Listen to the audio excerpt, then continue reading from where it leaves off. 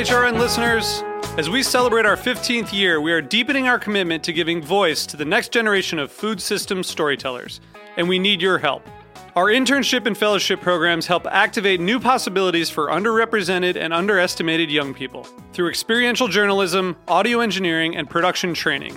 Through these unique programs, HRN helps food equity stewards build essential workforce readiness skills that expand their potential and foster economic mobility. Please consider supporting these critical programs. And with a minimum donation, you can be entered to win a dinner for two at an amazing restaurant in one of 8 cities and tickets to a concert at a great venue in one of those cities. We have incredible partners across the country who have donated, as they also share our passion for helping to educate the next generation of food systems storytellers. Check out heritageradionetwork.org/15 to donate and enter to win today. That's heritageradionetwork.org/15 to donate and enter to win today. And make sure you donate before March 31st. Thank you.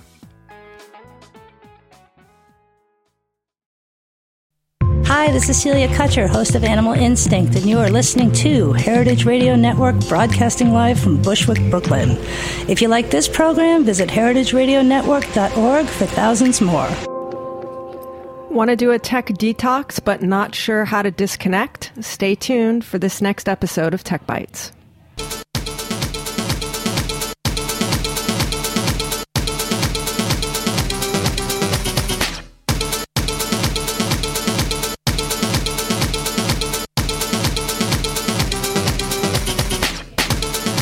Hello, hello, Heritage Radio Network listeners. It's Monday afternoon at 1 p.m., and I'm sitting in a shipping container in the backyard of Roberta's Pizza. And that means one thing. That means it's time for Tech Bites, the weekly program where we talk about food and technology. And typically we talk about technology that is new and happening and bringing food to your door, to your inbox, to your iPhone. And today we're going to kind of flip the script a little bit, and we're going to talk about disconnecting from your technology, because as much as I love it, I kind of need to leave it every now and again. So to help us disconnect from our tech today is Paul K. Alexander, who is a New York City-based acupuncturist, martial artist, and all-around amazing person. Hi. And he is going to help talk us through some ideas on disconnecting and making a really good case and sharing some reasons why we really need to do that. But before we get started, we will start like we always do, the show like a good meal with an appetizer, and we'll go around and we'll talk about the different apps that we like, that we're using, that we love. And today in the booth, we have, playing the part of Jack Inslee, Liz Smith. Hello, hello. How are you? I'm fantastic. It's always a pleasure to be a part of Tech Bites. We love to have you, and you usually have something interesting for us on the app front. Yeah, even though it feels a little funny to be talking about favorite apps, and then we're going to switch gear and drop all the apps and go off the grid. Yeah, I'm completely aware of the irony that we're going to use tech and podcast tech and app tech to talk about disconnecting from tech. Well, with that in mind, I know that the kids are probably all about it, and I'm very late to the game, but I'm stepping up my Periscope game on the social media front. So going forth and learning how to best broadcast live video from anywhere, ever. And yeah, I still have a lot to learn. So what is your impetus for wanting to broadcast? Is it work stuff? Is it fun stuff? Do you want to become a Periscope reporter? I think that it's like taking Instagram to the next level. Instagram does have video, but it's not live video. So I guess that's my impetus for trying to get on board. And because a lot of my favorite music artists are really going forth with Periscope. So if they want to give a impromptu concert from their living room, they can just say, hey, tune into my Periscope, and you're there, which is so cool. So Liz, do you have a handle on Periscope? I've just downloaded it yesterday, so in the upcoming weeks, I will up my game and I'll have to report back. So do you want to tell people what your handle is so they can find you and follow you, though? It is Liz the Smith, so you'll see where I go from here, better or worse. Is Liz the Smith all your social media, your Twitter, your Instagram? You got it. Okay, so find her, get her, follow her. Wish me luck. All right, maybe you can live Periscope the next episode of Tech Bites that you engineer. There's an idea. Ooh. Hey. People can see what happens on the radio. Paul, you're typically not a super app guy. You're more a real world guy. But do you have apps that you like? Well, I like Square. I use it to take credit card payments. I can also send invoices with it. So I'm not an app guy, but that's what I use right now, and I'm happy with it. That's good. So it's a good point to make that Paul is not, a guru in a cave, completely not a part of the 21st century. Not yet, anyway. He does use technology in his life, so he's not a complete sort of tech Scrooge. So my app this week, actually, I'm going to give a little shout out to Jack when he listens to this episode in the future because he's not here. Earlier this year, Jack called out an app called Headspace, which is a free meditation app. And he had downloaded it onto his phone, and he was going to get into it and maybe try meditating. He was also interested in having some tech-free Tuesdays, which I don't know definitively how that went, but I'm going to hazard a guess and say not really well. Headspace is an interesting app for meditation. It's really charming. They have cute videos. They give really good explanations of why you would want to meditate, and they make it really easy. It's basically a breathing meditation versus chanting, visual, or anything else. And you can download a free 10-session program, which is fun, and they'll kind of walk you through different stages.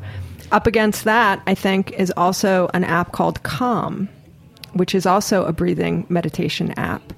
And that is much, much more guided and does different things from just having you take a moment to take some deep breaths in a quiet space and look at a nice nature picture, to having guided 10-minute meditation apps and little schedules and kind of evolving along that. So those are two kind of fun meditation apps or calm breathing apps.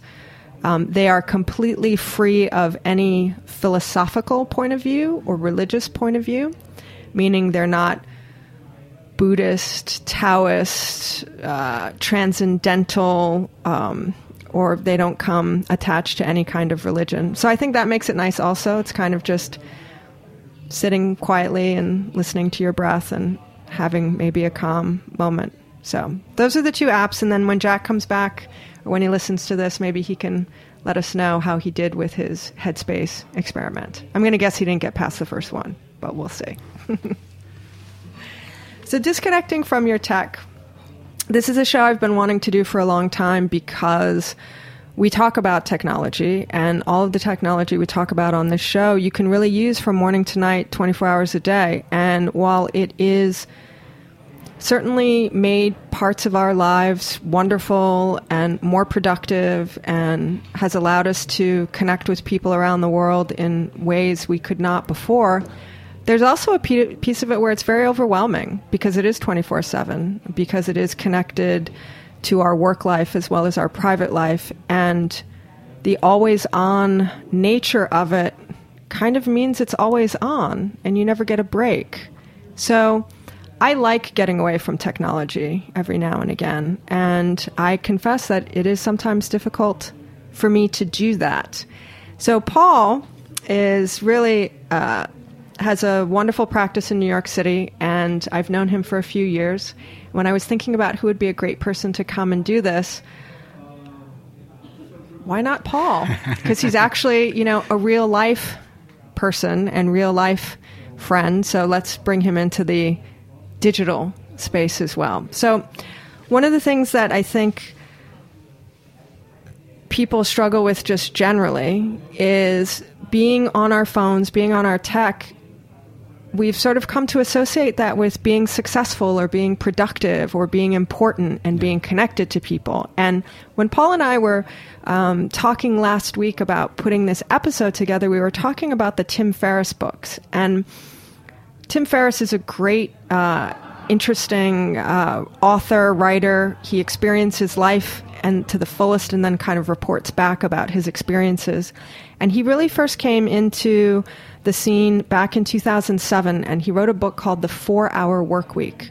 And back in 2007, The The premise of this book was to reduce your work time to 4 hours a week so you could be off email, off the desk, out of the office, and out living life and doing things that you wanted to do. And to him and to everybody who read the book and put it on the New York Times bestseller list for years and years and years, the measure of success in this case was how little time you spent on the internet and how little time you had to spend working and how much time you could spend out in the world. And I think somewhere between 2007 and now, we've almost flipped that. So I would say to Paul, you talk to people all the time in your practice, and what are the things that they come to you and say that they are trying to disconnect from? Yeah, I think the number one thing I get is stress, right? And both Eastern medicine and Western medicines cite stress as the number one cause of all disease. Referring back to your plug for Headspace, I think you called it. Yeah. You talked about the breath, right? And that has to do with the autonomic nervous system, where you've got two components. One is the sympathetic autonomic nervous system and the parasympathetic autonomic nervous system. The sympathetic is what we call the fight or flight, right? It's the doing, it's the action. And when we're responding to emails constantly, we're always in that doing state. So that's going to instigate a lot of stress, right? And then referring back to, Headspace, using the breath to calm it down. I see a lot of my clients come in because they're stress related and they're not sleeping enough. And it's because they're constantly responding to the emails and the stressors that's going to bring as well. And it's in some instances, maybe you do have an email that comes into your inbox that is, life-threatening or, important to your security or your family's health. Yeah. But for the most part, they're not. But there's something about the inbox, the text, the tweet, the notice from Facebook that creates some artificial sense of urgency. So research shows now that what happens is when you get a message, when you get texted or you get an email, your brain secretes dopamine, which is the feel-good response, right? And it also leads to addiction. So every time we get texted or an email, immediately we're feeling, oh, someone likes us. So it makes us want more and more and more. So it's this kind of momentous thing where you keep going. The vicious cycle. Yes, exactly. So then chemically and physically speaking, your body has a positive reaction to a like and an email. Absolutely, yes. Which is crazy. It's totally crazy. So where's the balance point, right? So we talked about the sympathetic nervous system being engaged every time you respond to a stressful email. And Chinese medicine is where I come from. We're always looking for balance points. So when clients come in and they're suffering from insomnia or stress-related situations, the first thing I would offer them is to take some deep breaths, right? Breathe. And I love how you said that Headspace doesn't, it's not from a religious affiliation. Things that are simple usually offer the best results. So taking some deep breaths and not responding all the time and not looking at your phone all the time, I think is where we're going with this right now.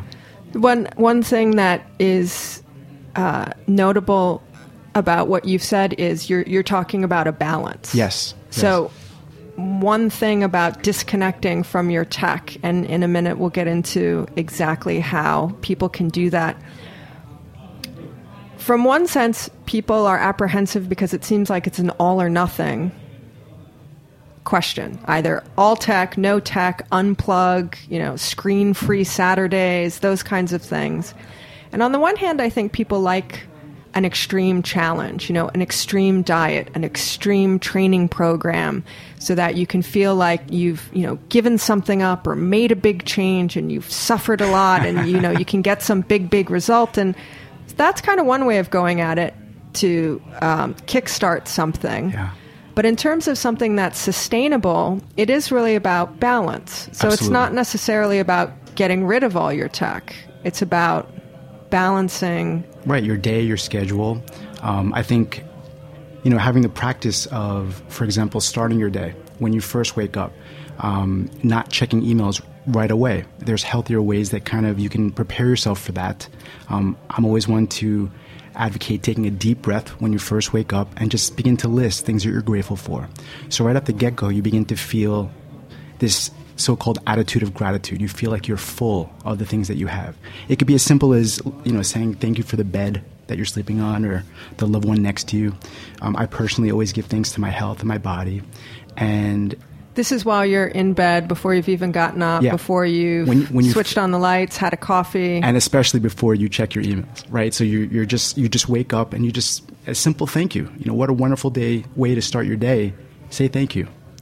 I also read somewhere, probably on the internet, that when you first wake up in the morning, you're because you've had the restful sleep, hopefully, you've had some sleep, your brain has had a chance to recharge, that when you wake up in the morning, your brain kind of has a great amount of potential in it. And so whatever you sort of decide to do in those moments when you're first waking up and getting things started will kind of set the stage for what you do for the rest of the day, because it's almost like a sponge and it's ready to kind of take everything on because it's primed for that. Absolutely. And back into Chinese medicine, the acupuncture system, the meridian system, separates the zones every 2 hours. So usually from the hours from 3 a.m. to 5 a.m. and from 5 a.m. to 7 a.m. is associated with what we would call the lungs and the large intestine. And we would associate that with respiration, but I prefer using the term inspiration, right? So taking that deep breath and asking yourself, what will inspire me today? And the Greek inspiration comes from inspiritos, which means inspired by God. What will evoke that divine in me today? Like, what do I want to do? As opposed to immediately jumping onto that phone and, checking your emails, you're beginning to assert yourself, your will. So yes, absolutely. Your will is very strong, hopefully because you had a good night rest and you're ready to kind of get a vision for what you want to do for the day. And hopefully that's congruent for what you want to do for your life. So people do often want to feel like they wake up and they jump right into being productive or starting to get things done or starting to check off their to-do list. If I don't pick up my phone, and I think the recommendation is you try to stay off your phone for 30 to 60 minutes from when you wake up at least, right? I think I'm a realist too. I think 30 minutes is definitely sufficient. You can get a lot done. So, starting your day, you wake up, you begin to evoke the attitude of gratitude. And as cliched as that is, if you guys give it a try for 2 weeks, you will begin to actually physically feel why that's wonderful. Then taking some deep breaths.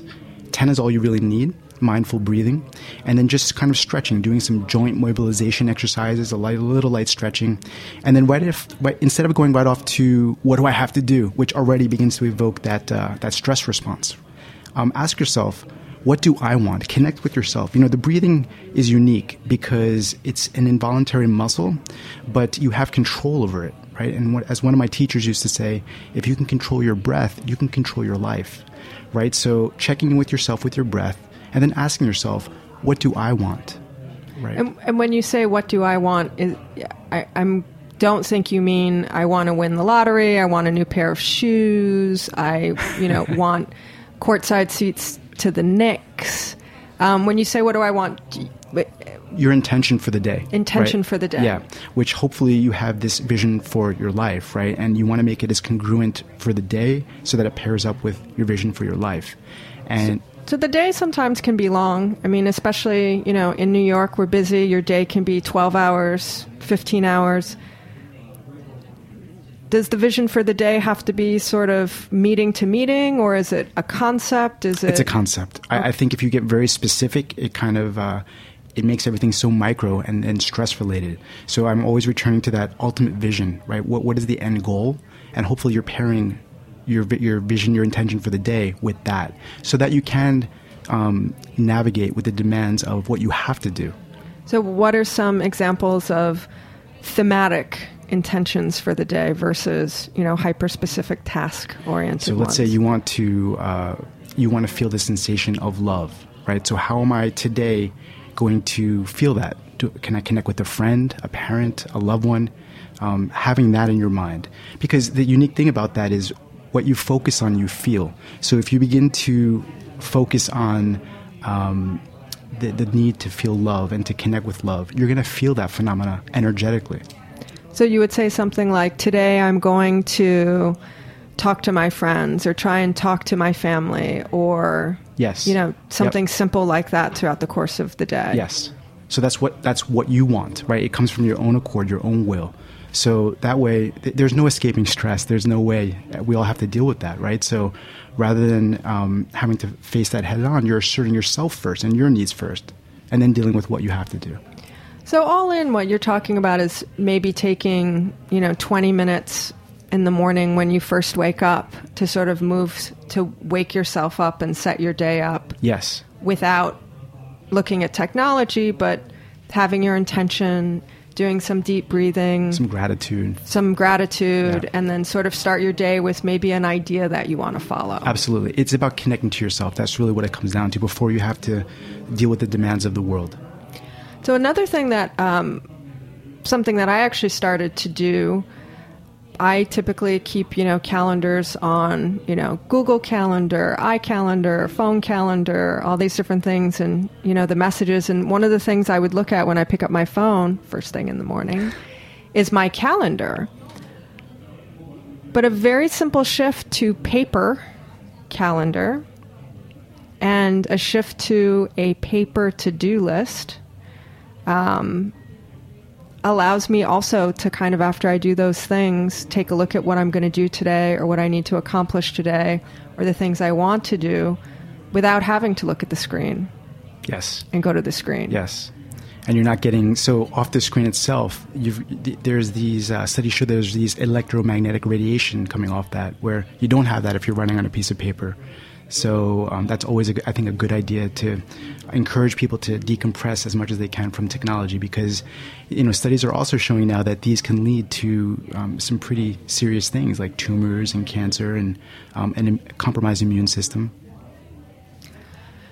Yeah. Wow.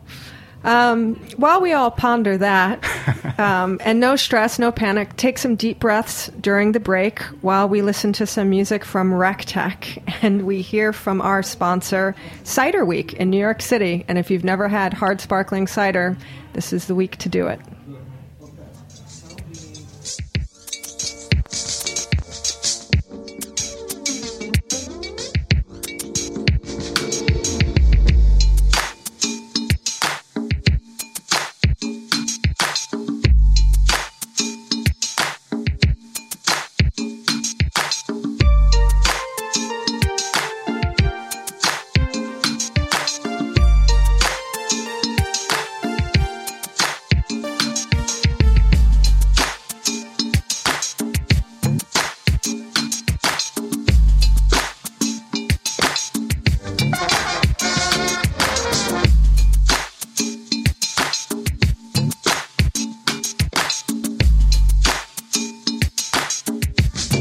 Cider Week helps to bring profitability to local orchards while reviving heirloom apple varieties by cultivating awareness of craft cider. Cider Week connects cider makers from New York State and select pioneering guest cideries outside the state to buyers from top restaurants, bars, and retail shops across New York City. Those culinary tastemakers, in turn, help increase consumer awareness of cider's pleasures by hosting public events, tastings, dinners, classes, and pairings that build appreciation and demand for regional ciders.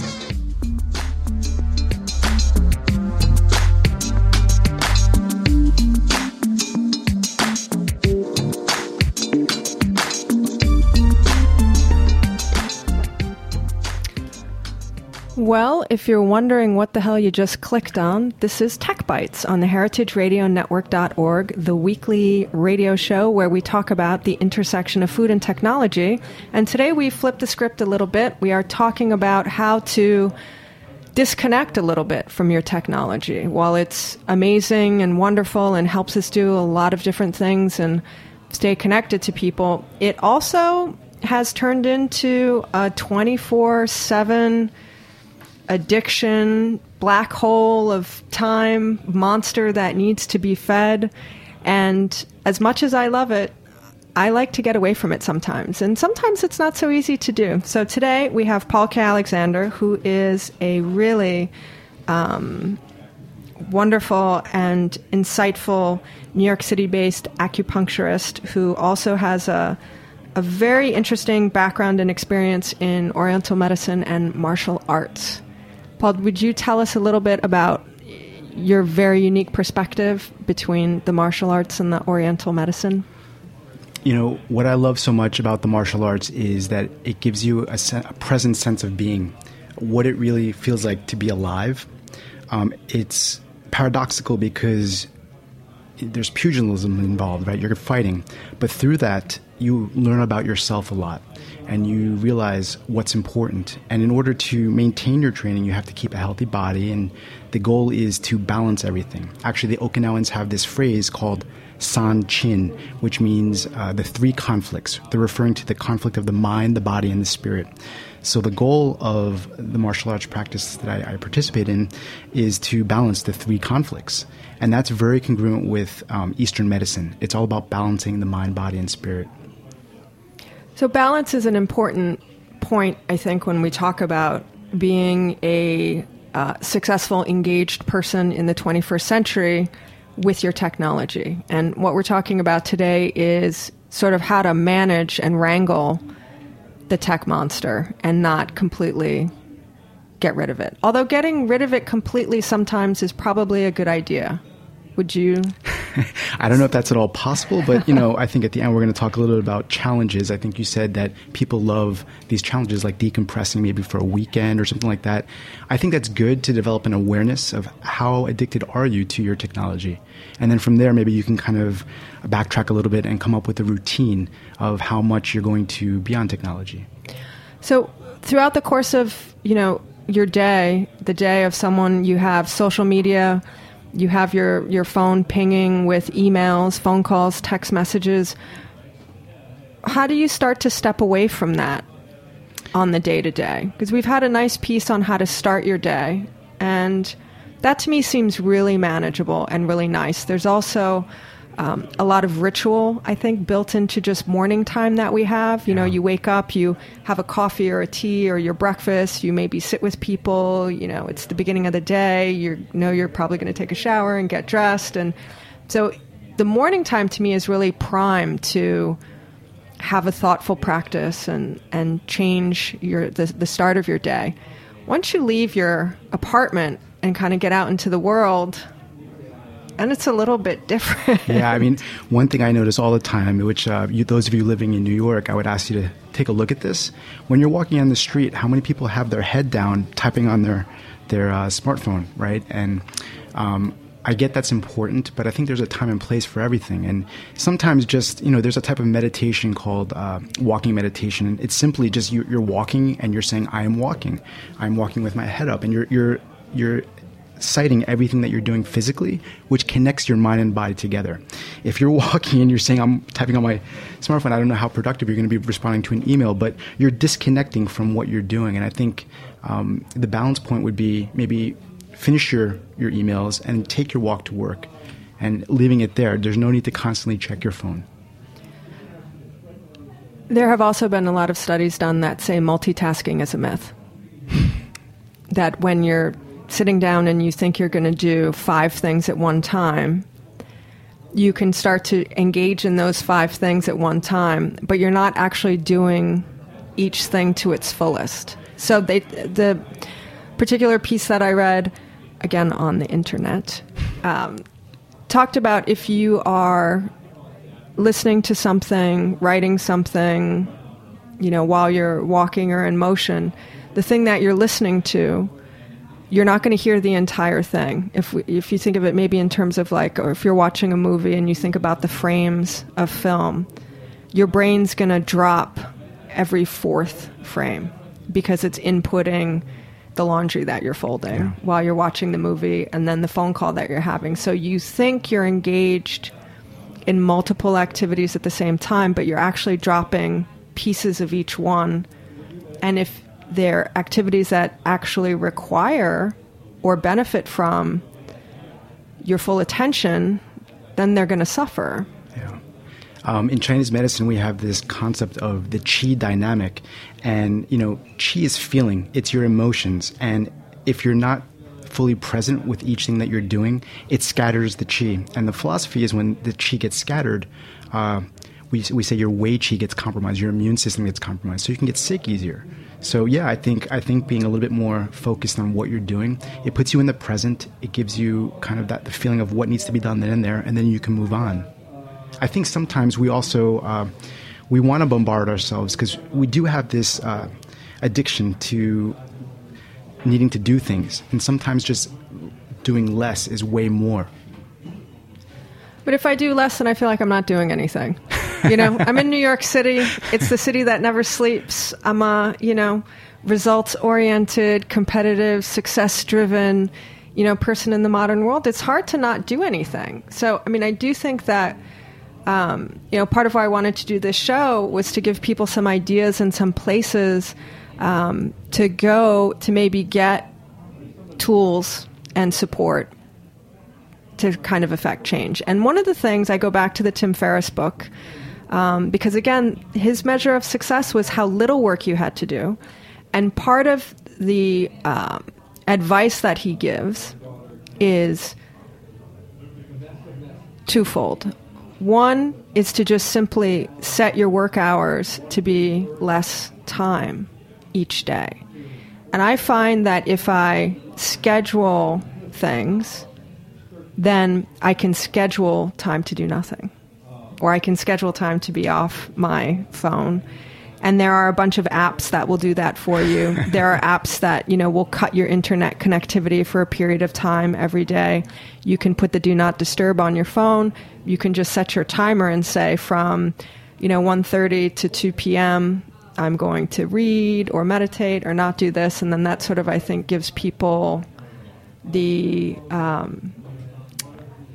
allows them to disconnect. How do you empower your clients to take the time to do nothing?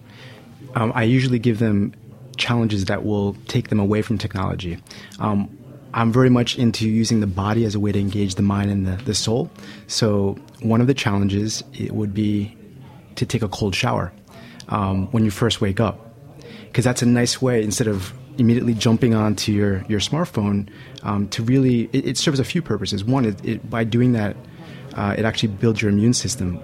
It really cultivates your willpower. And it does put you very much in the present moment. So when you can do something like it's cold in New York City and you take a cold shower, you're able also to deal with the stressors of life and to have the discipline of not constantly being on your phone. Yeah, I'm thinking about, do I have the discipline to do that, to jump into a cold shower in the morning? I don't know. Maybe I'll see if you never know till you try. Maybe I have to try it tomorrow or put it on my calendar and say, today's the day you take the plunge. The other thing that he suggests was, in the absence of you answering an email or answering a text or picking up the phone or being, there all the time, you put trust in the people around you to handle their business and do what they need to do. So, not to say that you want to ignore people, but if you're at work and you answer your email in the morning and then the evening, you let people know that they need to solve their own problems. And I think it's okay to rely on people around you or on apps and, things like that to help you maintain your side and then empower them to do the work that they need to do in between. You also mentioned something about an email responder saying that you're not going to be at the work at this time, so that it just kind of lets people know that their emails will be checked and they'll get responded to at a specific time. How do you tell people or help people kind of let go? Because what we have gotten used to with technology is being a part of every single thing, every moment of all the day. Yeah. Another advice I would give people is a few things. One is, again, using the body as a way to engage the mind and the soul. Yelling, and I don't know how you feel about this, but screaming is a very primal, powerful way to let go of stagnant chi, as we say. So, let's say you're on the smartphone and you get one stressful email after another. If you just take a deep breath, and you just let it out, right? You can feel right away viscerally what happens. It's a release. So when you talk about letting go, sometimes breathing out, it's a strong breath out. It's called, actually, if you guys want to look into it, it's called the primal scream. And it's a nice way to not let stress build up. And I think, it's something you can laugh at and be laughed at. So, but would you do that in public or with other people around you? And this is not something, you're not yelling at somebody. You're just yelling. You're just making, right. You're vocalizing. Right. So sometimes I'll tell people to put something on and sing along at the top of your lungs too. I would. Sometimes I will tell people to go and do it in public, because that's something, a fear that they should address if they feel uncomfortable at that. Be a little weird and let loose a little more. Be a little weird and let loose a little more. Okay, so there are a lot of things that you're talking about that even imagining myself doing them makes me a little bit uncomfortable. The cold shower, kind of yelling in public. I'm imagining myself like on the subway making a loud ha noise and everybody kind of taking 2 steps back. So what would be the problem with that, right? So you get this fear of judgment, and I think by doing something, another strategy I give to my clients is do something every day that makes you uncomfortable. Because when you do that, you're facing your fear and you realize it's your own phenomena that you've given power to. And when you do something like make yourself uncomfortable, like screaming in the middle of the New York City street, you realize it's not that big of a deal. So then you realize it's not that big a deal. So a lot of what you're talking about is sort of going to what we think are extremes, like not checking your email in the morning or making a loud, funny noise in the middle of the subway car or taking a really cold shower. When you first hear them, they seem to be extreme actions. But I guess if you do them and nothing extreme happens, then they're kind of okay. Totally okay. And I also think it's okay to to express emotion. It's okay to not check your email all the time. Yeah, and it's a nice, healthy return to balance. Actually, all these tips that I'm giving, they're ancient practices. They've withstood the test of time, right? It's on a genetic level ingrained in us to move and to yell and to be alive. And I'm hoping that this discussion will encourage the listeners to feel again, to connect with what it means to be alive with their body and their soul and their mind.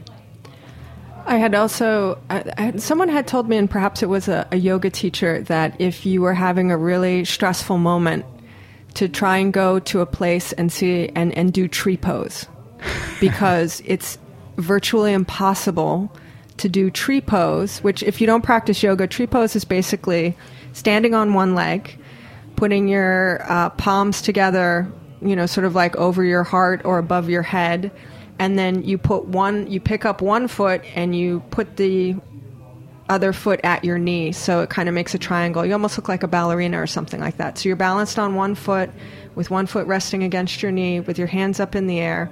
And if you're stressed or angry or upset, you cannot balance. Wow. And that if you could go and then get into tree pose and stand there for a moment and have that like equanimity, then that would sort of bring calm back to you. I love that. Maybe couple that with the yell. Do it in the middle of the streets in New York City or on the subway. That'll be great. Talk about being uncomfortable, but I love that. Yeah, it engages your physiology, right? Your breath, and it gets you off technology for that brief minute or two. So we go through our day, and I think the reality is, and even for you use Square and email and have a website, which is pkalexander.com. So certainly not recommending that people completely abolish technology, but you get to the end of your day. Are there ways to end your day the same way you started your day to kind of bring a close to it? Yeah, absolutely. Psychotherapy calls the realm of sleep the subconscious mind. In Chinese medicine, we say it's the realm and the affect of your heart. So I would suggest anywhere between 30 to 40 minutes before going to bed, have a routine and make decompressing from all electronics part of that routine. And then just like in the morning, start to list off all the things you can be grateful for. Gratitude is such an amazing emotion to cultivate. And then just go over your day and list in your mind, what are the good things that happened to me today, right? So you begin to feel that emotion so you can go to bed restful. This morning I treated a client who, he emailed his clients right before he goes to bed, and then he's waking up an hour or two later, still in his mind emailing them. Get offline about 30 minutes before you go to bed. And I think also going back to paper or going back to something analog, if you keep a to-do list or a calendar that you can jot things down, at the end of the day and take a look at what your day is going to have tomorrow, or write down things you don't want to forget, or cross off the things that you did that day, then I think you also have the peace of mind that you've checked that box and taken care of those things, and then maybe that will also alleviate the desire to want to look one last time at your schedule, want to look one last time at your email. It's beautiful. I love the idea of putting it on paper because there's also energy involved there. There's a cathartic release. We have a lot of, at these distal points at our fingertips, we have a lot of meridians. And by writing down, it actually encourages a release of energy there too. So, and like you said, looking at a piece of paper, it'll give you that comfort without having to go online for it. What about the actual sleeping and waking up? There are so many apps now where you put it under your pillow and it tracks your sleep, or people use their phones now to wake up and it's the last thing you see because you're turning on your alarm, and it's the first thing you see because your alarm's waking you up. I would really encourage all the listeners and ourselves to not keep the phone within 6 feet of us. Keep it at least 6 feet away from us. If you have any doubt about this, just Google electromagnetic radiation off cell phones, and there's really alarming studies that are coming out now about how we talked about this before the break, that how a lot of serious pathology can arise from having these contraptions. And it's not necessarily the phone itself, it's the waves that are coming in as it's receiving Wi-Fi, exactly. Wi-Fi and the most powerful 5G network that covers the nation. So I've also, one thing I've also considered is the actual sleep cycle itself. And so many things that I read, from good training habits for athletes to good, sleep habits for life, talk about letting your body wake up naturally. Is that even feasible or realistic to try and do in New York City? The body loves routine, and it's very adaptable through conditioning. So much so that if you were to go to bed every night at the same time, within 2 weeks, your body has adapted. 10 minutes before the desired time, your body will naturally begin to secrete the melatonin, the sleep hormone. If you eat your meals at the same time, 2 weeks of that conditioning, your body will begin to release digestive enzymes before the specific desired time. So yes, your body will absolutely adapt and be able to get up on its own once you get used to doing it. How does your body get up on its own, though? I mean, what if you have, a breakfast meeting? If it's important enough, you'll get up, right, on its own. It's just, I think it's just conditioning and less of a reliance. One of the points you brought up in our discussion last week is, when you and I went to concerts when we were kids, we didn't have smartphones, and we would be at a concert with thousands of people, and we would find our friends, right? And now we have the reliance of cell phones. We find a way. Where there's a will, there's a way, right? Yeah. Yeah. And also your body just sort of naturally wakes up when it's ready to. Yeah, or it needs to. Yeah. Some people might discover they need more than the sleep that they're getting. Yeah. So we're coming close to being out of time, and I typically ask people for advice at the end of the show, but I feel like this entire show has been about, advice and things for the listeners to follow.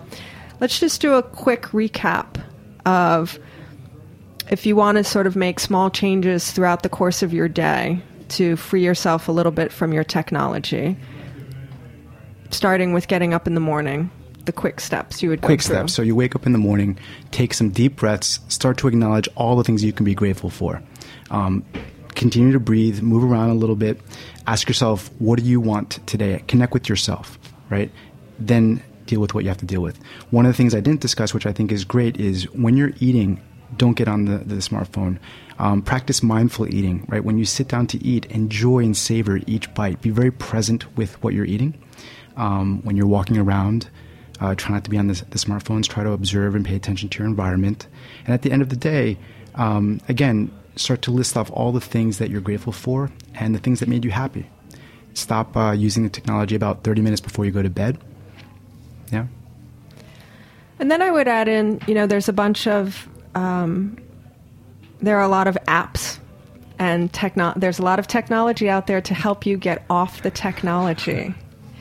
And I think there's a big difference between passing something up and not doing it, even if you were supposed to, or making a decision to not do something. So I think part of what people need on the day-to-day is they like structure, they like a plan, they like a program. Structure your day so that you are doing something specific in each of those moments. So like Paul says, when you're eating, that's your eating time. And then schedule time to work out and schedule time to walk and then schedule time to be on your email and on Facebook and, on the computer and on YouTube and, watching TV. The same when I was a kid, we were allowed to watch TV, but only at certain times of the day. We could watch an hour on Saturday morning. We could watch an hour before we went to bed and maybe time, an hour after school. But it was always extremely specific. It wasn't like all the time. And our psychology appreciates that. That's how we can find and formulate balance. And balance, I think, also is the key. Yes. Balance. So if you are interested in learning more about how to disconnect a little bit from your technology and some balance in life, pkalexander.com is Paul's website. It's a great place to go. He is a wonderful person, very generous, and he has often little seminars and scheduled things at his studio, which I have been to a few, and I really enjoyed them.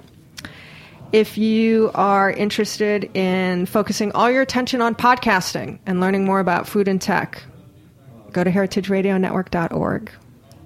All the shows are there. We have thousands and thousands of shows. And if you really like them, Heritage Radio Network is member-supported network, which means we are a 501c3 charity, a not-for-profit, and we need you to make radio. So visit the website, click the beating heart, and, throw us a couple bucks. Throw us what you spent on coffee today. What was that, like $7 for a latte?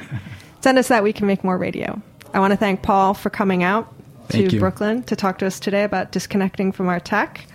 Cider Week NYC for sponsoring. RecTech for the music. And stay tuned. After this show, we have a clip from Japan Eats. I'm Jennifer Liuzzi, and this is Tech Bites. That's one of the most wonderful things that I realized about Japanese culture when I started going there, because you can look at it on a macro level of the whole country. It's a we society as opposed to, I consider certainly New York to be more of a me society. And by we society, I mean it seems like people have made this agreement. Okay, we all have to live together on this little island, so let's make agreements so that it all goes smoothly, and ways to behave that will sort of lubricate the social contacts and make things more agreeable. And people, by and large, go by that. On episode 17 of Japan Eats with Akiko Katayama, Chef Michael Romano observes that the differences between the restaurants in the U.S. and Japan are not only in the food, but in the overall culture. You don't see the kind of open conflicts or conflagrations that you do here. That's classic. Like on Subway, in the morning, it's impossible. Millions of people have to get on the subway at the same time. So they create the little system, this block of people of, lining up. And then the train by train, they move to the They're shift. So good at lines. I love it. I love it. They really understand lines. And they have the women-only subway cars in the morning. Because of the problem of, unwanted touching. And so they have cars reserved just for women. It's a cool idea. They know how to survive. Right. And I think you told me also that you're surprised there's no dishwasher in Japanese. There was no, I don't think it's atypical either. There's no dishwasher, no pot washer. So the cooks are washing the pots as they go, and someone from the dining room staff is manning the dishwashing machine during the service. So it's like they take turns. Right. For more on New York and Japan's different values expanding into their kitchens, tune into the full episode on heritageradionetwork.org and iTunes. Heritage Radio Network is a member-supported nonprofit organization broadcasting over 30 live shows a week. To learn more and donate, visit our website or connect with us on iTunes, Stitcher, Facebook, Twitter, Tumblr, and Instagram for more. Thanks for listening.